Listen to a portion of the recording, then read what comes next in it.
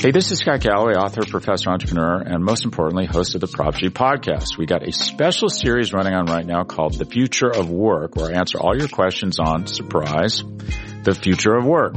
Questions including, what are we missing when we work remotely? Or how do we handle work-life balance when a major opportunity comes knocking? From the provocative to the technical, we're offering insights you won't want to miss. So tune in to The Future of Work, a Prop G Pod special sponsored by Canva. You can find it on the Prop G Pod wherever you get your podcasts.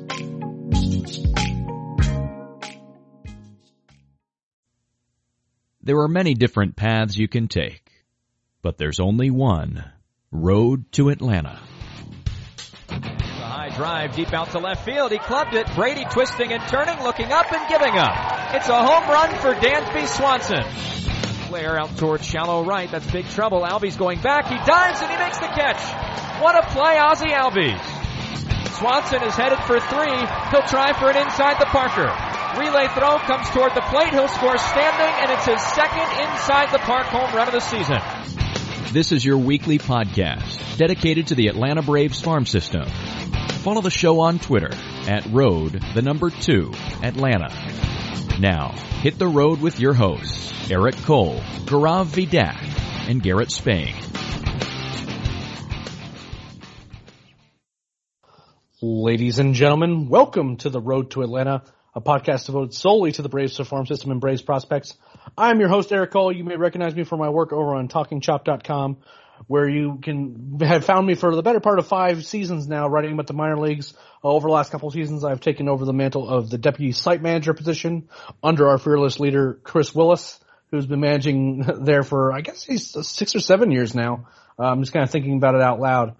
This is part 2 of a recording session that myself as well as Matt Powers started. So if you were wanting to make sure that you want to figure out what we had our thoughts on the newsworthy items regarding the minor leagues, make sure you look at the previous episode where you can hear Matt and I talk about, you know, minor league contraction, the minor league pay getting extended, the cuts that have happened, kind of a lot of the changes that have been going on in the general minor leagues, and our thoughts on the 2020 minor league season and whether or not it's going to happen. Make sure you listen to that podcast. Now, as for my co-host, one Matt Powers, you can follow him on Twitter at MattPowers31. And while you're at it, you can follow myself at Leprechaun with a K there. Matt is our kind of resident draft guru as well as minor league analyst over at Talking Chop. So first of all, Matt, how are you, my friend? You doing okay still? Yeah, still doing okay. Just excited that the draft is finally here despite such an odd year. I mean, right now, I should be getting ready to start watching the tournament, the college tournament, the 64 teams, but obviously that's not happening this year. So it's definitely changed a lot. A lot less looks, a lot less talk, a lot less certainty in this year's draft as compared to ever before, but it's still a draft.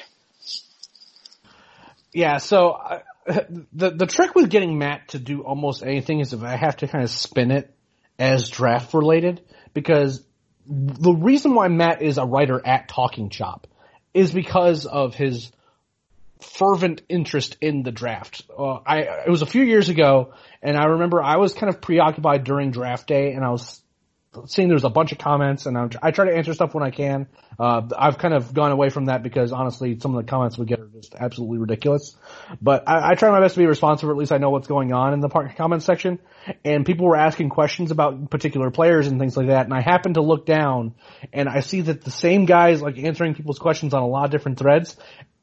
And like, it was great information, and I didn't feel like I needed to intervene. Like, I was like, whoa, wait, what are you doing? Can you kind of kindly, stop spreading information that's not necessarily true? It was really well informed. And that's actually the story of how I found Matt, is that I saw him in the comment section being like super informative, and I said, hey, you need to be doing this on a more official basis in terms of writing. You're doing all the work already anyway.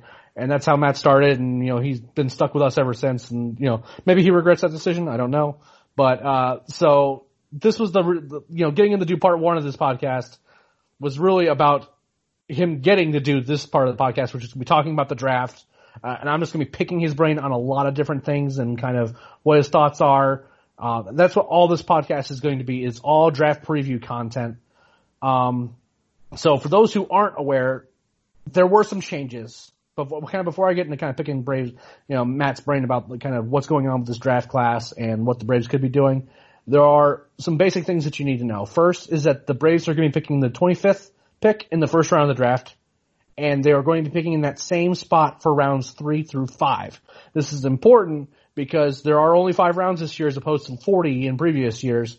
This was shortened because of the agreement between the Players Association and Major League Baseball. Major League Baseball was allowed to decrease the draft to as little as 5 rounds, and they went to that minimum, which makes the signing of Marcell Ozuna particularly painful because that means that they lose a draft pick that they would have had in the second round, and they end up losing a significant portion of their overall draft picks percentage-wise, which in other years it wouldn't have been nearly as painful. I don't know if that necessarily means they would have not chosen to make those same deals for Will Smith and Ozuna, but right now it kind of stings more often than usual.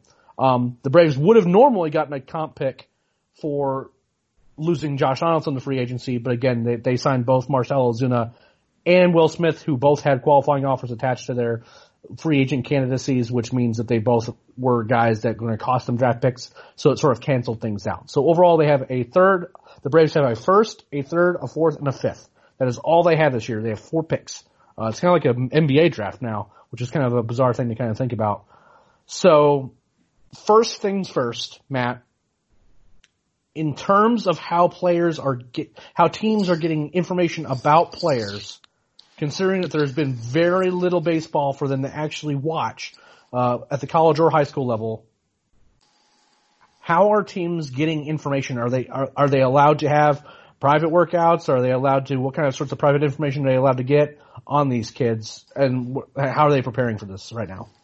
So there are now private workouts. In a normal year, what you'd be seeing is these kids getting flown out to the teams, a lot of it under the radar to most of us, and they'd be getting a good look, at least running through drills, taking some batting practice, throwing a round or 2 in the bullpen, and teams would get a look at them that way, get a chance to actually meet with them. But obviously you don't have that whatsoever this year, in addition to the fact that there's no games. So all these guys that have popped up in that spring in recent years that have gone high, I mean, one of the top, maybe the top pitching prospect in the game right now is Mackenzie Gore. Mackenzie Gore was complete unknown his draft year as a senior in high school up until that spring. And then he broke out that spring and became a top 5 pick. Didn't even make it to the Braves at number 5. So you're missing out on a lot. There's a lot less information. I mean, a lot of the cold weather states, high school wise, in the north, they didn't even get to start their season. A lot of the warm weather states, I should say, barely got their season started. Colleges, they all got their season started, but for the most part, they didn't play anybody other than those few schools that happened to play against a couple big opponents. And even with them, you're looking at 15 game samples or so. So you basically have nothing from this spring. I mean, at least nothing you can actually make a judgment on. It's just small sample size all across the board for everybody. So anything that you're taking off of this spring, it's really just, you're hoping that it's really there and it wasn't just a 15 game fluke. So it's definitely one of those weird years, and you can't feel nearly as comfortable with any of these players, really, other than the top few guys who are already looked at heavily way before this year. I mean, Spencer Torkelson and Emerson Hancock, those guys, you already have to have that level of confidence. But beyond those guys up at the top, you have to have more doubt in your mind about a guy that you're going to take in the first round than you've probably had in the last 10 to 15 years, at least, since they've caught up with this type of level of pre-draft scouting.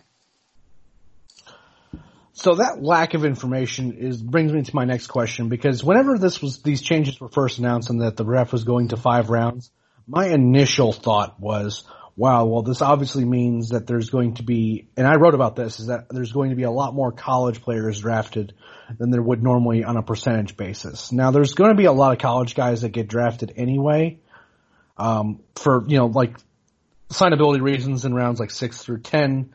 And then you have, those guys, especially college bats that perform.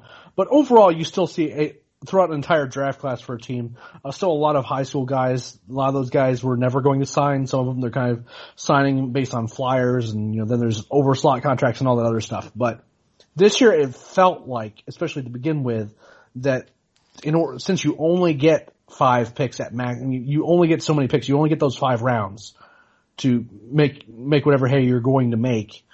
And you, as a result, might be more risk averse than you would normally be, that you're going to be picking more guys that you have track records and information on. And that means that kind of points to the idea of college players as being kind of a more desirable demographic in this particular draft.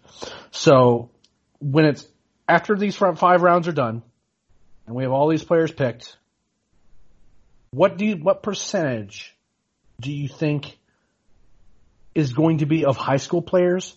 And do you think we're going to see any high school players picked do we see very many high school players picked past the second round? I'm going to guess 70% are probably going to be college guys. At least 65% is what I'd go with, probably closer to 70% being college guys. I think it's not even necessarily the certainty, but if you think about the high school players that sign, they're not signing for basically nothing. They're wanting to sign for overslot.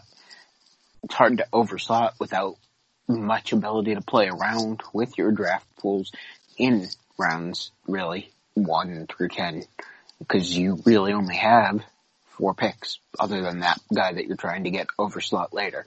So, I mean, I'm just going to use this guy as an example, but Drew Bowser, listed him as the number 11 shortstop today. Very good prospect out of a very, very prestigious school out in Southern California. And he's probably going to be a third baseman long term. Really promising hitter. But a kid like that in a normal year, he'd be a tough signing, because not only is he at a good academic high school, he's heading to Stanford, where his mother actually graduated from. So a kid like that, how are you going to make room to sign it? I mean, he's not top 50 pick worthy, but he's definitely a guy you'd really like your team to end up with at some point in the normal draft. How are you going to make the space to sign a kid like that? Now, that's just one example, but look at all these kids that are going to SEC schools or schools like Stanford or Georgia Tech or Duke or North Carolina, Virginia, all those schools. It's going to be very complicated to get someone like that signed after the first 2 rounds. So this brings me to I've been kind of thinking through this whole thing the entire way, because the Braves have been kind of a team that has more recently been indicated as a team that is likely to try to go high school or heavily high school, which I thought was fascinating because, again, for a team that is down a pick, well, actually down 2 picks, if you kind of are just kind of speaking about, formerly where they were their picks and now they're gone, they only have 4 picks in the draft, that they would be even more risk averse, but it seems like instead they could be taking advantage of a demographic that might be undervalued, and they might be able to get some higher quality in terms of talent. We don't know if that's going to happen, but what I think is fascinating about this particular draft is, and can you mute your mic? Is about this particular draft is that how do I put it? There's a real chance that the decisions that are being made right now are going to be more unique than simply just, am I going to honor my Vanderbilt commitment or my Tennessee commitment or my Rice commitment or my Virginia commitment, or am I going to play professionally?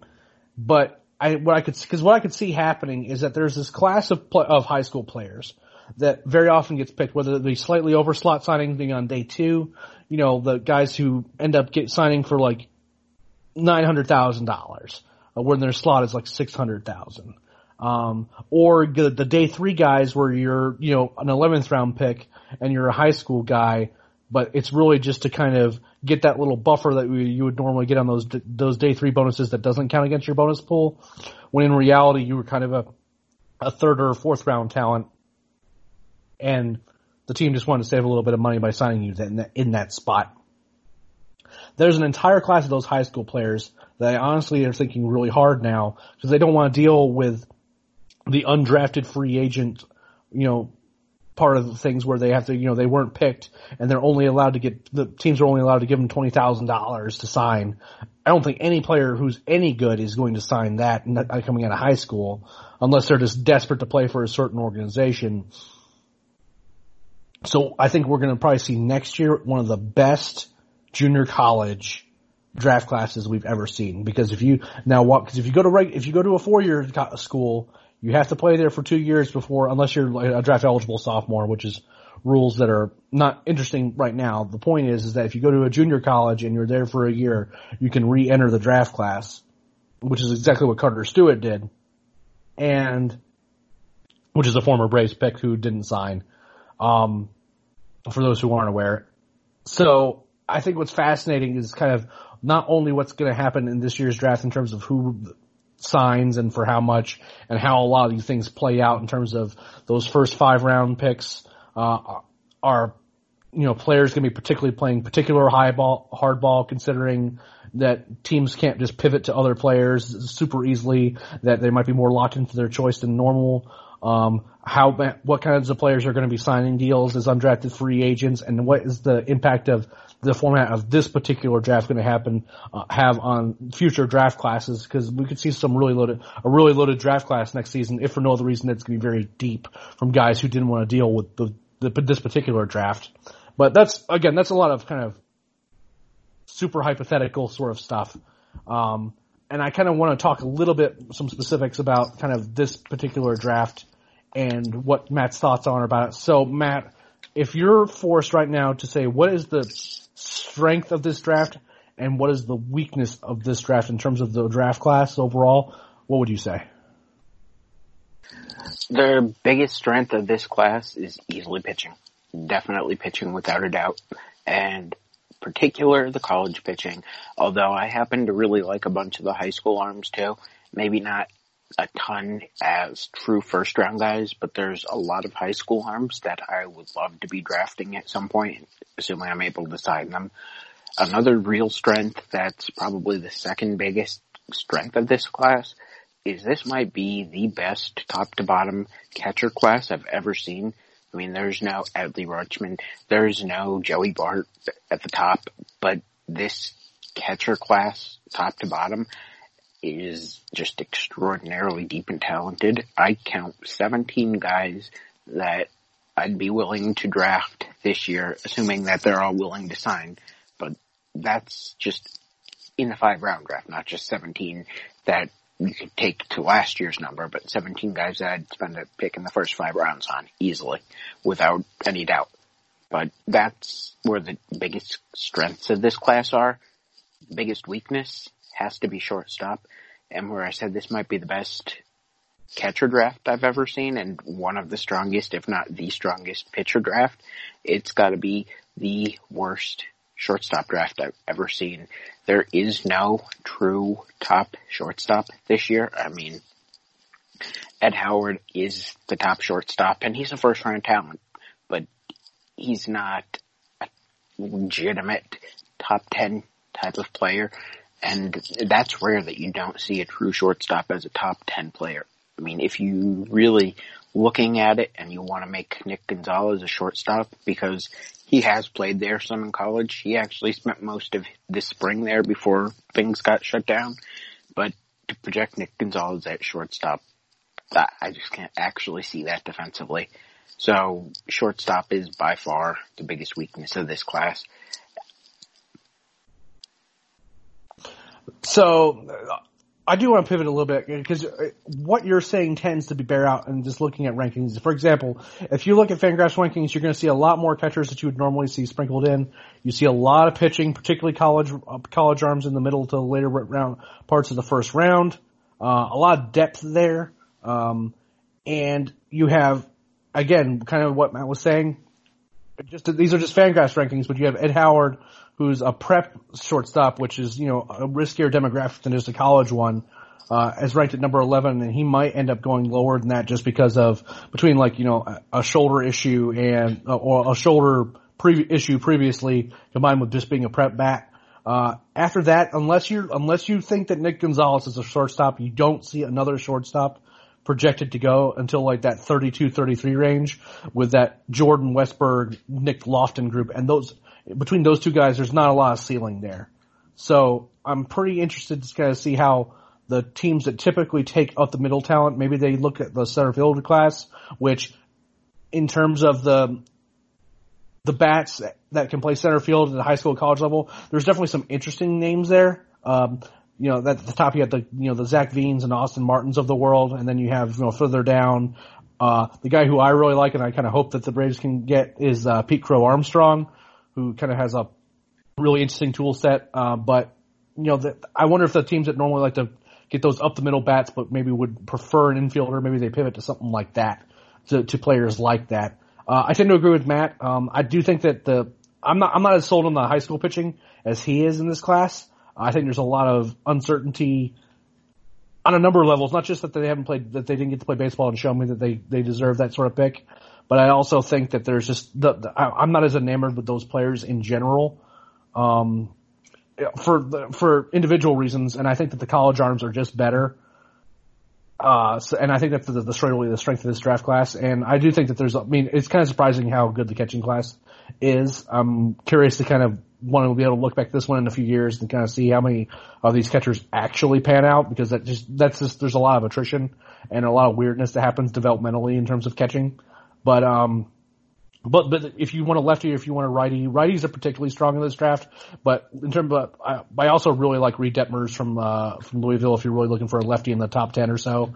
So overall, I tend to agree with Matt. You know, it's college pitching that I think is both the best talent as well as the deepest overall. I'd be very tempted to take Asa Lacy number 1 overall, but you know, I've also seen Spencer Torkelson hit, and I do understand the desire to kind of put that guy in your system and see what kind of damage he can do, because he's gonna make it to the major leagues very, very quickly. Now, you know, beyond how good he is you know, kind of an open question, but he's definitely gonna be able to hit. So we talked a little bit about the draft class as a whole, and when we get back, we're going to talk specifically about the Braves, what we think they're going to do, and what we hope that they're going to do after a word from our sponsors. Hey, this is Scott Galloway, author, professor, entrepreneur, and most importantly, host of the Prop G podcast. We got a special series running on right now called The Future of Work, where I answer all your questions on, surprise, the future of work. Questions including, what are we missing when we work remotely? Or how do we handle work-life balance when a major opportunity comes knocking?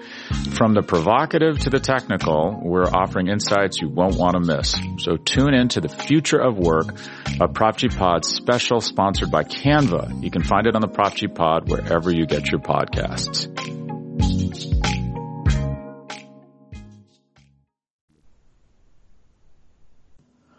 All right, and we're back to kind of talk more specifically about Braves-related stuff in terms of what we think is going to happen with the draft and what the Braves are going to do.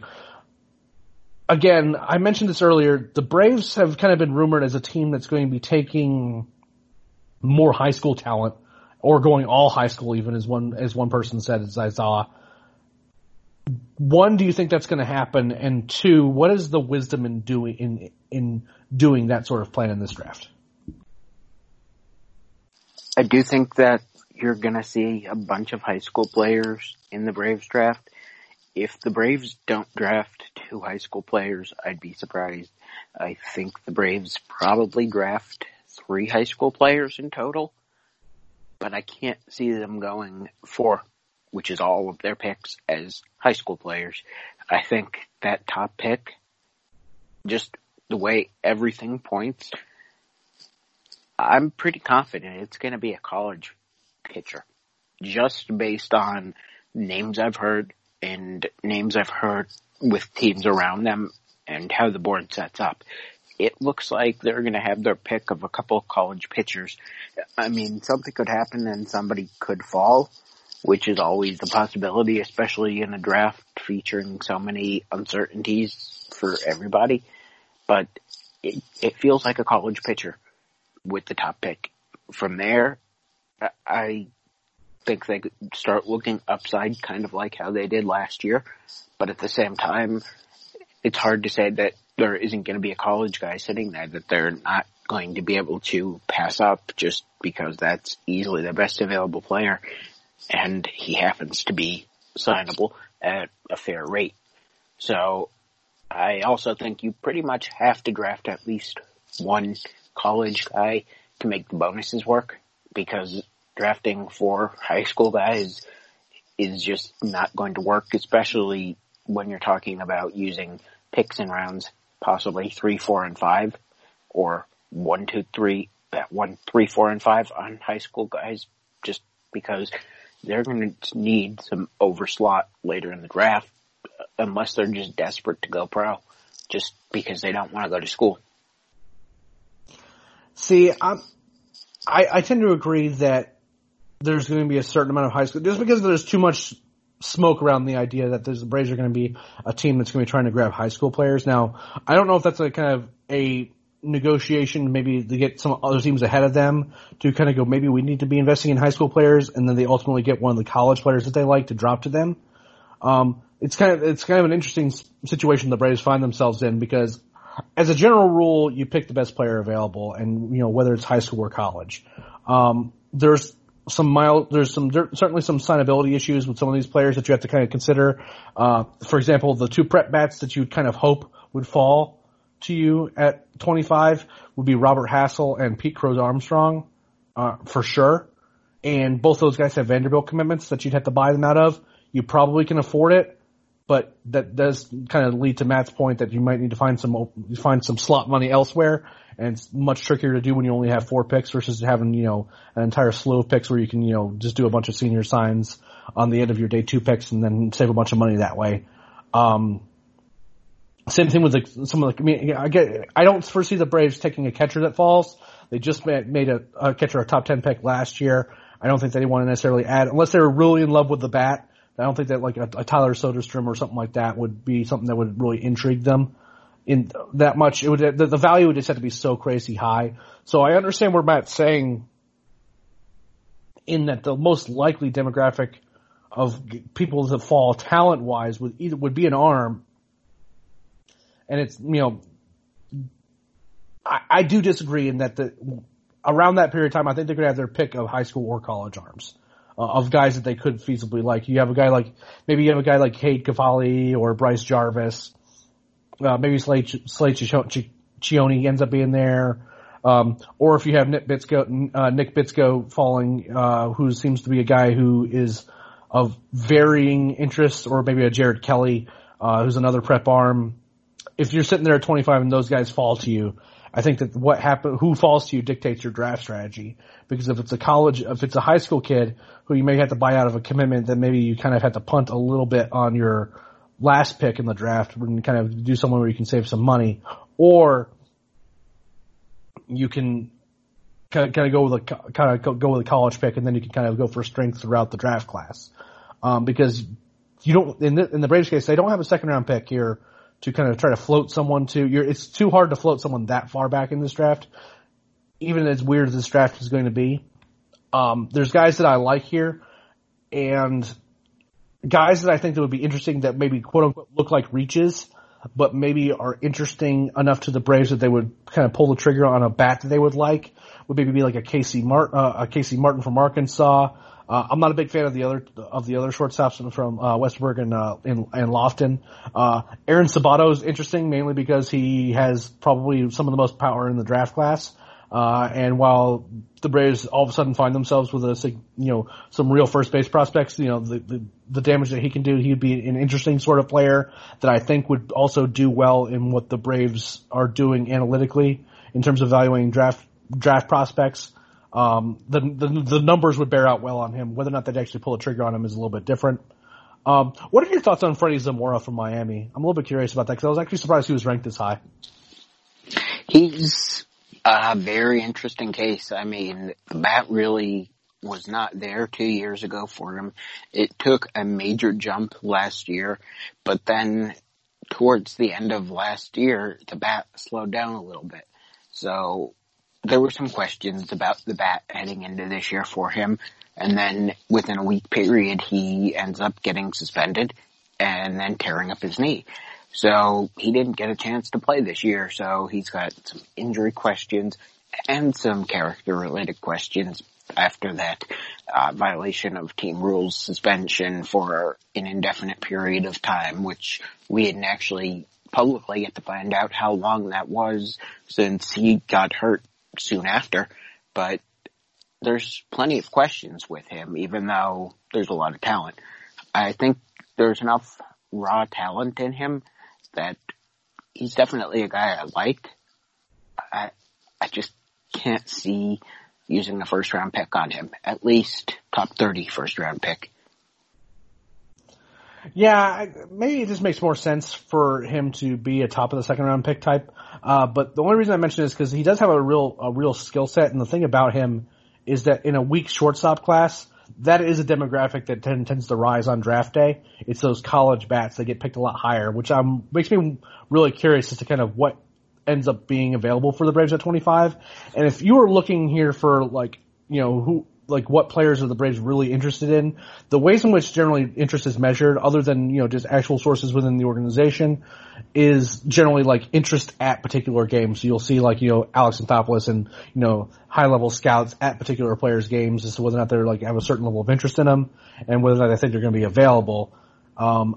This year's going to be a little bit more interesting in terms of who's going to be showing what information is going to be put out there, because ultimately the teams kind of have all the control in that regard, because the only information that's going to be getting out is information that officials are willingly going to give up.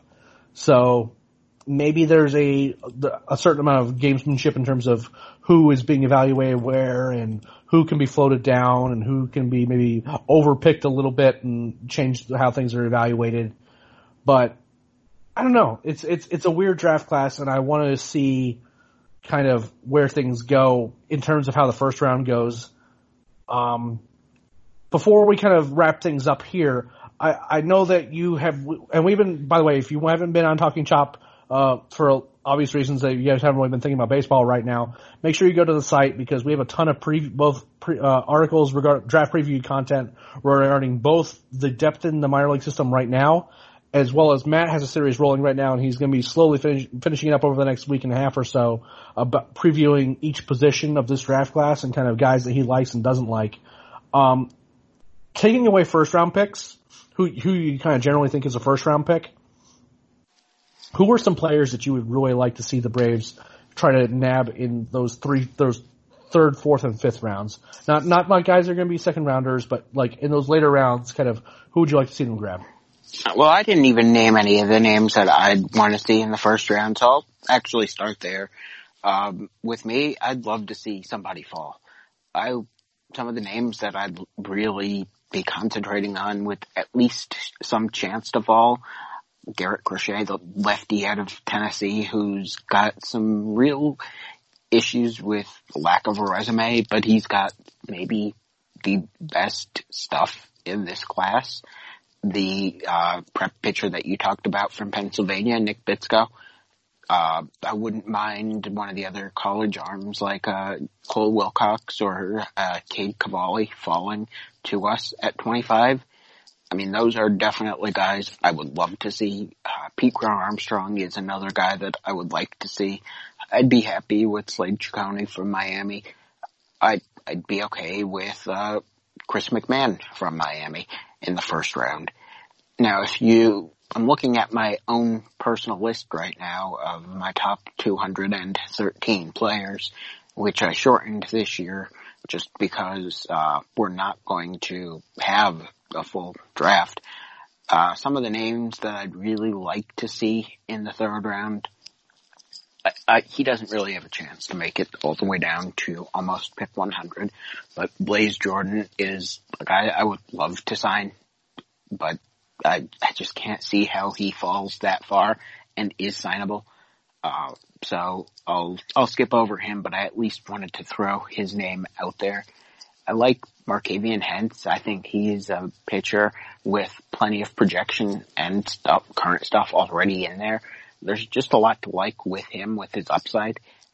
He's probably one of the least talked about high upside prep pitchers coming out of Arkansas this year. Just a guy that I would love to have, and probably a guy, if it was up to me, I'd be comfortable taking him in the second round, although if you look at where most others have him, it's more in that third round. A guy like the Georgia Premier Academy shortstop Harold Cole, who is a very promising defensive shortstop with a bat that has really made strides over the last year. He actually came from the state of Massachusetts over the fall.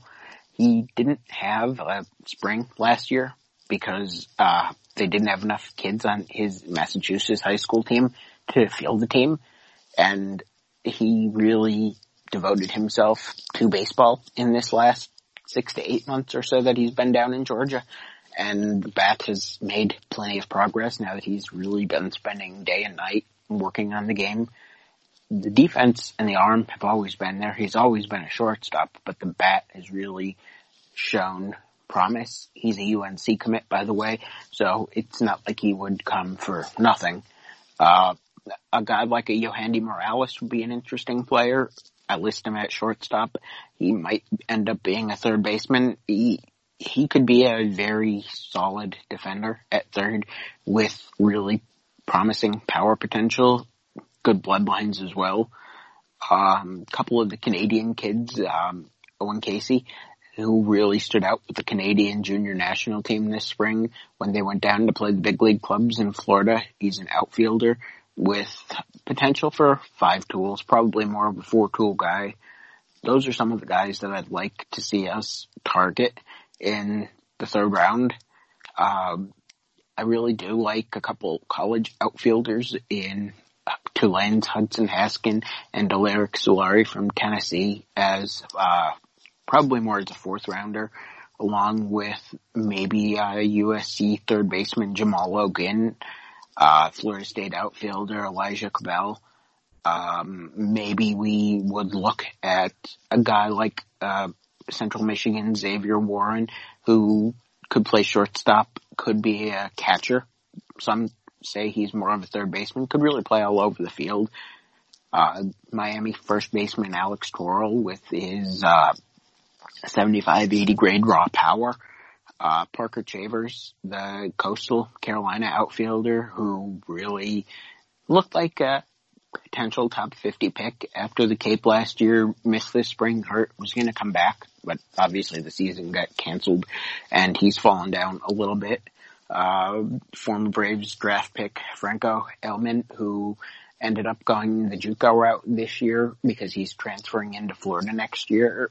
He could be gone by the 4th round, but he's a guy I'd like to see us maybe take another shot at this year. I liked the projection on him when he was coming out of high school, but he's definitely a guy that I would be looking at. If we're looking at bloodlines, Marquise Grissom Jr. is a very promising pitcher. He's a little raw. There's a lot to work with, though. Great athleticism, great genes, promising stuff. And you have to buy him out of his Georgia Tech commitment, but he's a guy that I'd be looking at. Magdi Alcado, the South Carolina lefty pitcher, who really stood out at the PBR event in February. I think that was February, if not late January. That's another guy that I'd really like to see. A couple other guys, pitcher Josh Swales, who really had a breakout on the high school side. Tulane's Braden Olthoff, who really came into Tulane this year out of junior college and just had a really strong year. well, I shouldn't say a year. He had, I think, was it 4 starts, 5 starts, but really, really looked good in that short time that he actually had. But yeah, those are some of the guys that I would really like to see taking a chance on. A guy who may not come with the highest price tag, but is at the same time not going to be cheap, high upside player.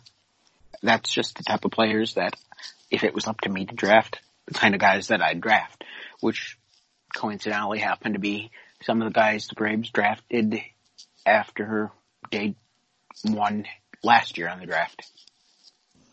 Yep, and it's a fun demographic to kind of speculate as to kind of what it would take to sign him, and especially when it seems like the restrictions and your options are more limited this year, kind of strategically how to best position yourself. I do feel like it's going to pay more dividends than when it would over other teams this year than when others, because ultimately when you have 40 picks, a lot of things sort of even out.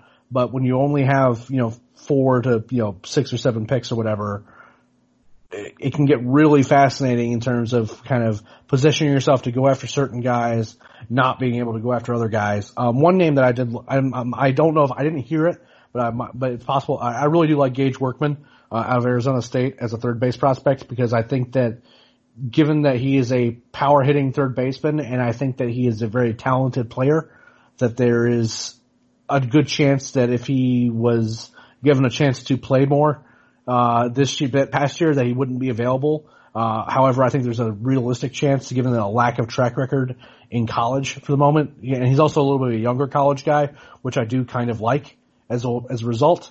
But that lack of track record might mean that he might be able to be floated to that 3rd round pick. I'm not 100% certain that happens, but I'm cautiously optimistic, and it'd be really neat if he was there.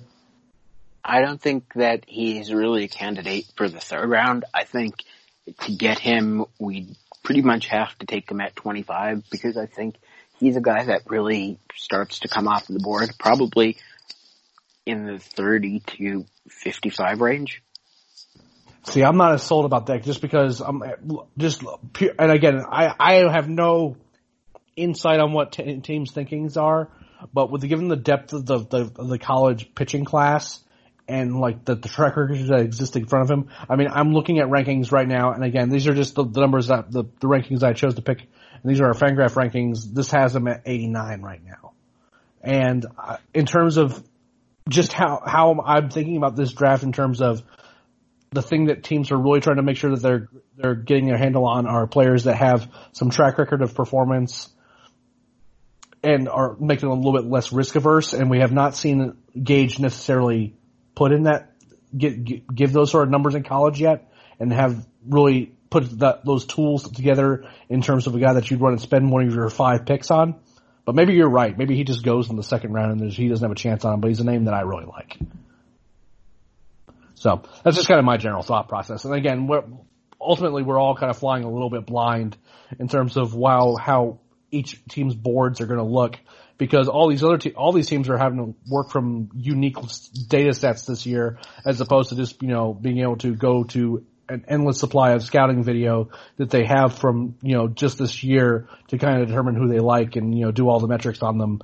There's a little bit more feel to this draft, I guess is the best way I know how to describe it. So, before we let everyone go, Matt, do you have any other thoughts you want to share regarding this year's draft class or what's going on with the draft?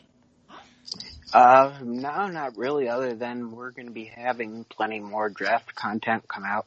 I've already written up almost all of the infield, third base yet to come, outfield yet to come, and both left-handed and right-handed pitchers yet to come in the next, 10 days or so? So that's all still coming out there. Yep. Today, I think there were 36 shortstops that I wrote up. Well, I wrote up 20 of them in some way, and then listed out the next 16 that I thought were worth a mention. We'll be doing something similar size-wise, at least with the outfield, right-handed and left-handed pitchers. Third base will be a little shorter than that, because the talent at third base is not a great class this year, but it's a decent enough class, so it'll have a normal amount, just like the other write-ups, but looking forward to putting that out and talking more about the draft. Yeah, we're really excited to kind of get into actually talking about some baseball rather than kind of projecting as to whether or not the season's going to happen over and over again with every little bit of news that leaks out. So we're really kind of excited to talk about something different. So make sure you're going to TalkingChop.com to get all this content that the guys are putting out, particularly Matt, regarding previewing the draft. We have some big plans regarding how we're going to cover the draft this year. And if you make sure you're following the website's Twitter account at Talking Chop on Twitter so that you don't miss anything. And if you make sure you subscribe to the Talking Chop feed in either iTunes or whatever your podcast purveyors are to make sure you don't miss any episodes of this podcast or the main Talking Chop podcast, which you're going to be hearing at least myself and probably Matt too, talking a little bit about the draft's results, in addition to the kind of the more in-depth analysis that we're going to do on this show. I do wish we could have had the other guys on the show, whether it be Garrett, Gaurav, even having some of the other guys like Aaron, Doc, and Wayne. But I did want to kind of just have two people on so that we can kind of move things along and get two shows recorded in one night to make sure we can get everyone caught up. Don't worry, everyone's going to be coming back and we're going to be getting into the thick of things once kind of everyone's all caught back up and we don't feel like I'm having to do too much traffic cop type stuff in the middle of a podcast to make sure people aren't talking over each other too much. So thanks again for all the support over the years, guys. We really appreciate it. We love doing the show. We miss being able to talk actual baseball with you guys, and hopefully we'll be able to do that soon. And until next time, we'll see you on the road. Hey, this is Scott Galloway, author, professor, entrepreneur, and most importantly, host of the Prop G podcast. We got a special series running on right now called The Future of Work, where I answer all your questions on, surprise, the future of work. Questions including, what are we missing when we work remotely? Or how do we handle work-life balance when a major opportunity comes knocking? From the provocative to the technical, we're offering insights you won't want to miss. So tune in to The Future of Work, a Prop G Pod special sponsored by Canva. You can find it on the Prop G Pod wherever you get your podcasts.